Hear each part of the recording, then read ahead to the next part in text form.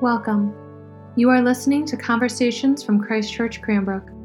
We are a faith community located in Metro Detroit who have been transformed by God's acceptance, love, and grace. Whoever you are, wherever you find yourself on the journey of faith today, we pray this podcast will feed your soul and inspire your spirit.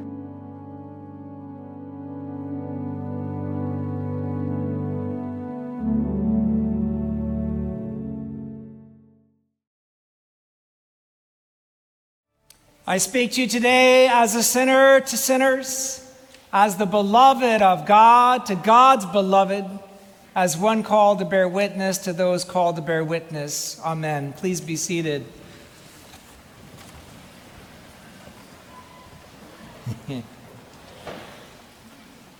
Today I'm going to preach a sermon to you with a title, and the title is called Finding Jesus, a mystery in 3 parts.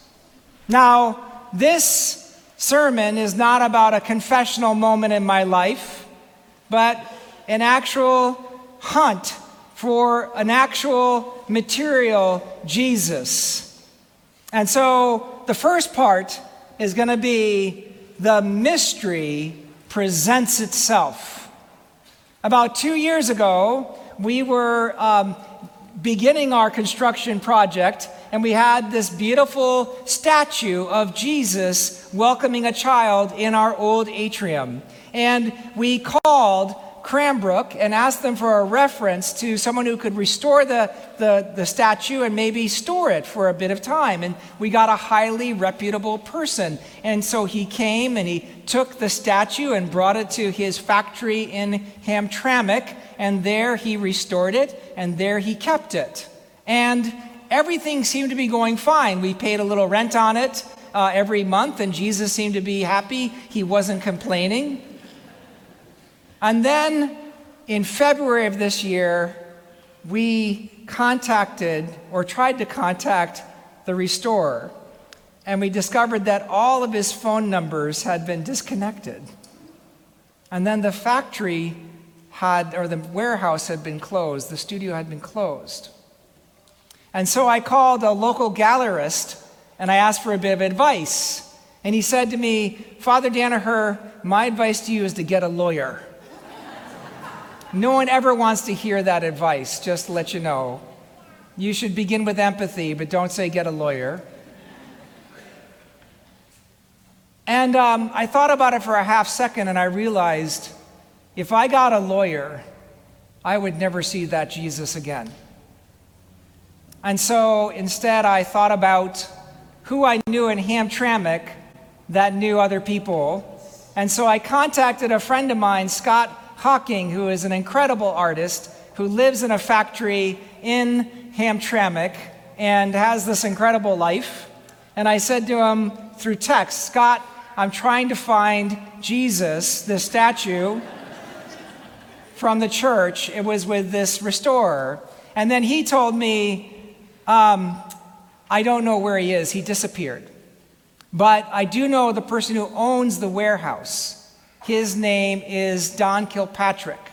And so I wrote Don Kilpatrick a very stern text. "Hello, Don.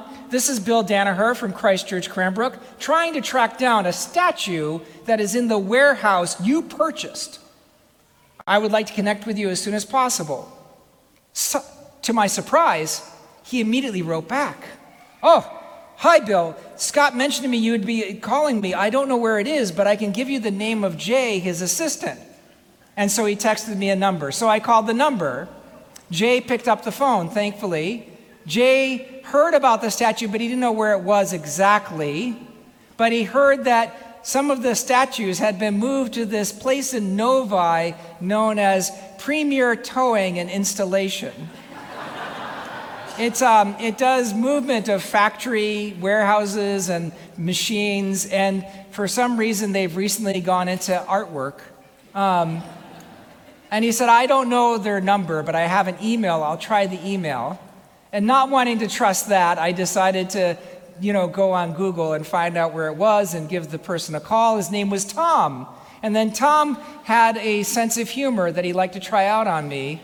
And so he said, "Oh, no, I'm in Arizona." And I said, "You're in Arizona?" "No, just kidding. I'm actually down the street from you." Ha, ha, ha. I did not write back LOL. No emojis for this man. I don't play when it comes to Jesus. And so Tom agreed to bring Jesus back for a sizable donation, and I gave it. And so I had this great moment in which I could purchase Jesus the way that he purchased me in grace. And the Jesus statue that we have is now safely epoxied and fastened to a stone in the columbarium. So that is moving towards the conclusion of part one of this mystery presenting itself. And I want to draw a quick lesson from that to today's reading from the Gospel of Matthew, because what's interesting about what I discovered is that I could not force the issue by exerting power or privilege. I had to work a network, and I had to ask people who I knew and trusted, and to find my way through informal communication. And that's exactly how we read about the resurrection in the Gospel of Matthew. The angel reveals the message to two women who had come to the tomb. And from the beginning, Christian thinkers have wondered why it was that God in Christ chose to reveal the revelation of the resurrection to two women. And the answer again and again that comes, given the fact that women did not have power or prestige in that society, the answer that comes again and again is that women could be trusted with the message because they knew how to work those informal networks of communication.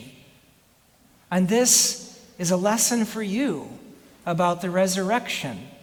The way you and I will discover the truth of the resurrection isn't going to come from a knockdown, drag-out argument or some kind of statement that's going to help you believe or make you believe. But in fact, it's going to be coming to you by trusting the testimony of others. Part two, the mystery deepens. As we were getting Jesus ensconced, I suddenly realized that everybody that I had called actually had a connection to the church in a weird way. Don Kilpatrick had actually started coming to church 3 weeks before I texted him. And that was why he texted me back so quickly. He thought I was on to him. And I knew his number because he had given it in as a kind of welcome moment. And I didn't get clued into that until at the end of our conversation, he said, "See you Sunday." All throughout this caper, where I was trying to find my way to finding Jesus, I realized that it was not me who was the hero of this story. It was everybody who helped me. They wanted to bring Jesus to me. And that was a revelation, because I have to say, I got a little excited when I figured out how to find Jesus without going to a lawyer. And it is exciting for me to have connections in Detroit. And if you ever need anything in this world, in Detroit, I am the guy that finds you the guy. I am the guy who finds you the guy. It is something that you can bank on. But I needed their help. And they gave their help. They thought of this project as worthy of their time and investment. And that is another lesson that you can see in our reading today from Matthew, which is that we tend to lean in and trying to push and to figure out what is this resurrection all about, because when we're dealing with disappointment or stress or anxiety or anger or loss, we grab onto what we can hold on to. But the revelation of the resurrection is that the timing is God's. And God is usually always already coming to you if you can release your grip a little bit or soften your focus. You'll see that God is always there. Part 3, the mystery unfolds. When I brought this statue back and when we got it placed on the pedestal, I suddenly understood its purpose. The statue was originally constructed by an artist named Grace Turnbull. She was born in 1880 and she died in 1976. And she was an author and polymath. She was fluent in several languages. She picked up languages for fun. She wrote 2 best-selling books, one on comparative religion in the 1920s called Tongues of Fire, and another on a Greek philosopher named Plotinus that she published in 1936 called The Essence of Plotinus, where she had taught herself Greek to read this ancient text, and it was published by Oxford University Press, and it is still cited today in dissertations. And she was a defender of civil rights, unflinching, participated, marched, protested. And she also was, she was a teetotaler. She thought that we were on the right track when we had prohibition. She did not like alcohol. And when friends would come to visit her, and this is the artistic community, she would not give them a cocktail. She would offer them apple juice. Grace was a character. And this statue is magnificent because it does something I've never seen in any other depiction of Jesus with children. And if you take a look at it, I have a picture of it right on your bulletin. And if you look outside as you go out the service, go out this door and go to the right, you can see it for yourself. Now, there are many depictions and many sculptures of Jesus welcoming children where he is sitting and he's personifying that great, wonderful gospel story where Jesus says, "Let the children come unto me." But in this one, Jesus is holding a little girl's hands and he is teaching her to walk. And this, of course, is a confirmation and thanksgiving for any of us who have spent any time with children, trying to nurture them in the love of God and of the faith. But it's also a witness to the resurrection, because this little girl learning to walk personifies our walk with God, and that is how the resurrection comes home to us. That is how the resurrection goes from, as a friend of mine says, a rumor that we hear to a truth we live in our bodies.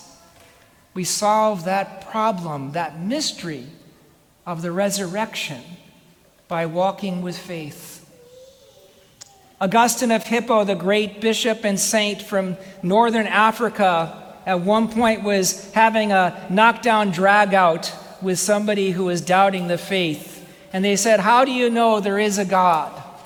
And Augustine said, "Salvitor ambulans cum Deo." Thankfully, the person did speak Latin too. But I'll translate. Salvator, it is solved by walking with God.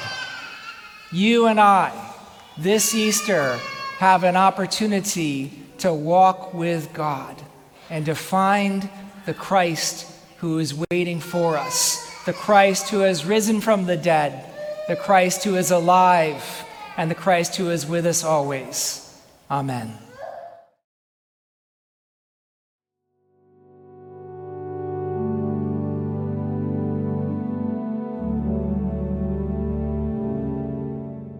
Thank you so much for listening to Conversations at Christ Church Cranbrook. To learn more about our mission, worship services, and learning opportunities, please visit us at christchurchcranbrook.org. You can find us on Facebook and Instagram at Christ Church Cranbrook. We look forward to you joining us again, and may God bless you now and always.